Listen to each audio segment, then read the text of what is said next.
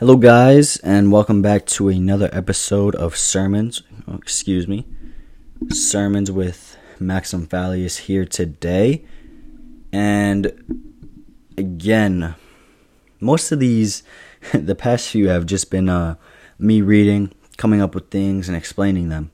And, that's not a really bad way to look at it. And I do want to go over something very important in our Christian walk and things that we need to, take more pride in as children of God and realizing the importance of such topics.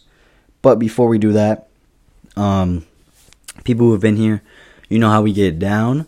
But if you are new here, I thank you for stopping by. This is Sermons with Maxim Fallius, where we put Christ at the center of everything we do, say, and think. Amen. So without further ado, let's hop right into this session. If you have your Bibles with you, do me a favor and open up to Ephesians chapter 3. I'll give you a moment. Ephesians chapter 3. And what this is about, is the beginning is about God's marvelous plan for the Gentiles. Right? We'll get into that. And then what I really want to stress about is his prayer.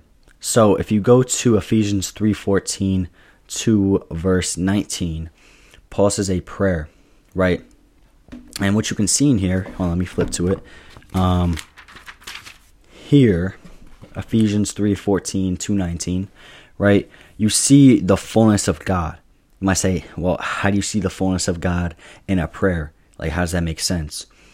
You see here that Paul prayed for God. Paul prayed, for God to grant something to his Ephesian readers, right? You see that. What is that compared to?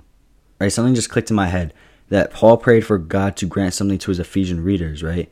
That also compares to Christians, right? That's something that all Christians should desire, right? With the very essence of their beings, which is the fullness of God. So you see that in verse 19. So, simply, right, looking at this descriptive paragraph that Paul wrote, it's amazing. Matter of fact, it's impressive. I reread it like 4 times. Surveying these descriptive words, we have glorious riches, Jesus' presence, rooted and established in love, wide and long and high and deep love, knowledge and fullness, right? And you see here what people often think, right? I'm trying to find a word for it. I guess you can say scarcity. Let's go with that. Yeah, we can use that word rather than scarcity, right? Christ's love is the opposite, right? Christ's love offers us great riches, right? Jesus is glorious, right? Some promises and hopes go unfulfilled or abandoned, right? But you see here, Christ's everlasting love and presence are rooted and they dwell in the believer.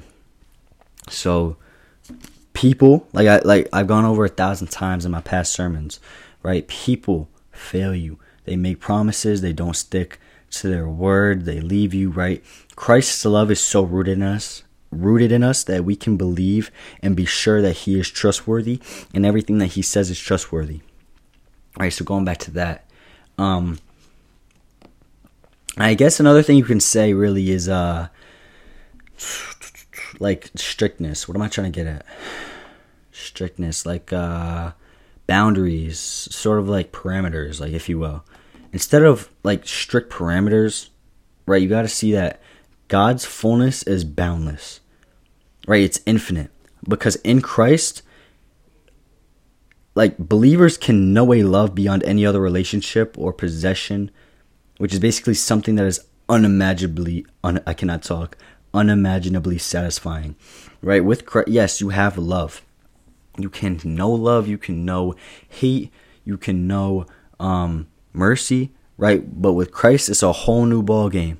With Christ, right, it's unimaginably. That's why right here in 3:20, he says, In Ephesians 3:20, he says, "Now to him who is able to do immeasurably more than all that we ask or imagine," right?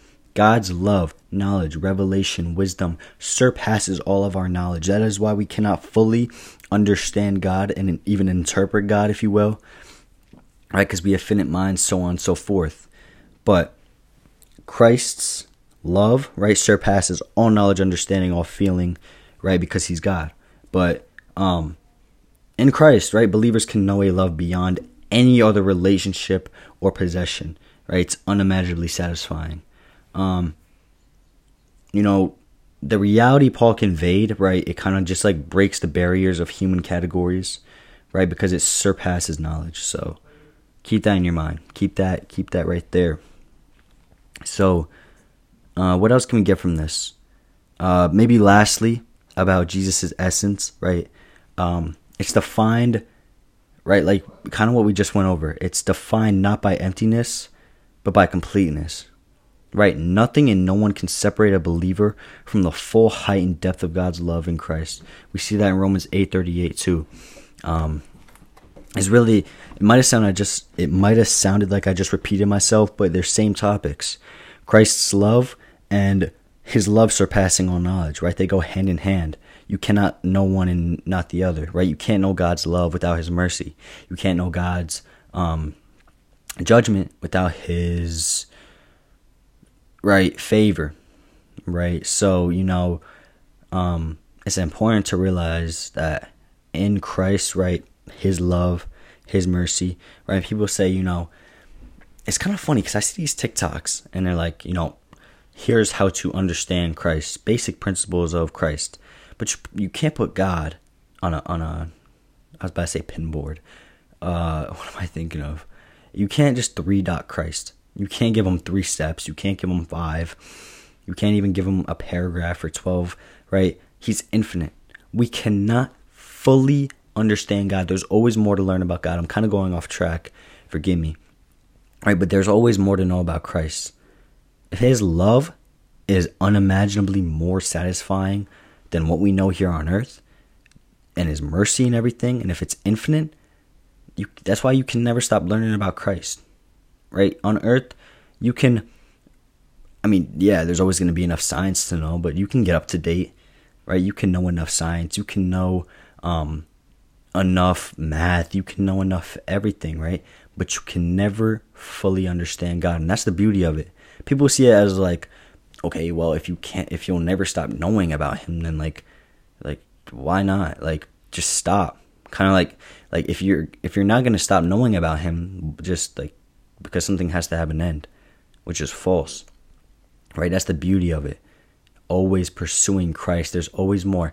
Every time you open your Bible, here's the big thing I want to go off on. Every time you open your Bible, whether you're rereading the same chapter, you will always find something new. I don't care if you have read Matthew 3 12 times, you will always find something new. Something will always stand out. It's just how it is. It's just the word of God. Infinite, right? You might have skipped a verse, you might have skipped whatever it is, right? You will always find something new. And again, that's the beauty of it. I don't get how people can look down on that. Like, why would you just want to know, like, never stop learning? Like, that's boring. But it's really not. Anyways, yeah, I just wanted to go on that, right? This is the only book that you read and that it reads you back. Literally. No other book. You will not read any other book that reads you back. Read this book, it sees right through you. That's why Paul says it pierces the discerning of the spirit and soul. Flesh-cutting word of God in Jesus' name. Anyways, getting off my rant about the word of God. Like we said, it's right. His prayer was to grant something to his Ephesian readers, right, which is something that all Christians should desire with the very essence of their beings, right, which is the fullness of God. And like we said, it's not emptiness, right? Christ's love is not built off emptiness, but completeness. I cannot talk. by completeness and by fullness, right? Because it's infinite and because it surpasses all knowledge, wisdom, and understanding, right? It's based off love. It's filled with love. It's not filled with empty love. It's not filled with broken promises. It is filled with the love of Christ and the revelation of Jesus. So, yes, I was just reading, and yes, I just did have this idea. So, yes, you have me on that one.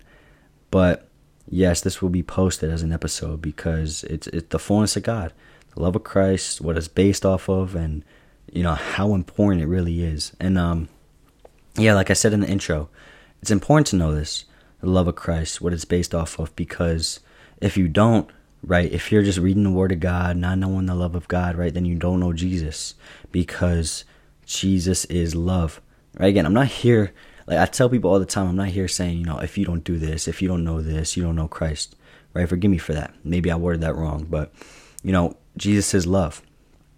And you have to read the Word in love.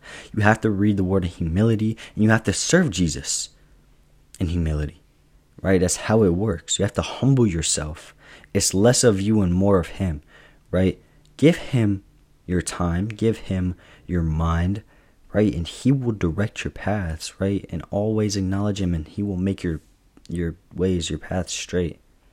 So, yes. Praise the Lord. I thank you for stopping by and taking a listen. If you are new, again, this is Maxim Fallius, Sermons with Maxim Fallius. If you are new here, again, I thank you all for stopping by. It's always good to read the Word of God. It's always good to dive into the Word of the Lord because His love, His mercy is unsearchable. Something that will never get old. So I thank you for stopping by. I pray that you guys have a blessed. I cannot talk today. Holy goodness, man. I pray that you all have a safe, blessed rest of your day, morning, or evening whenever you are hearing this. Oh my goodness. It's my cue to go to bed now. In Jesus' name, all love and peace.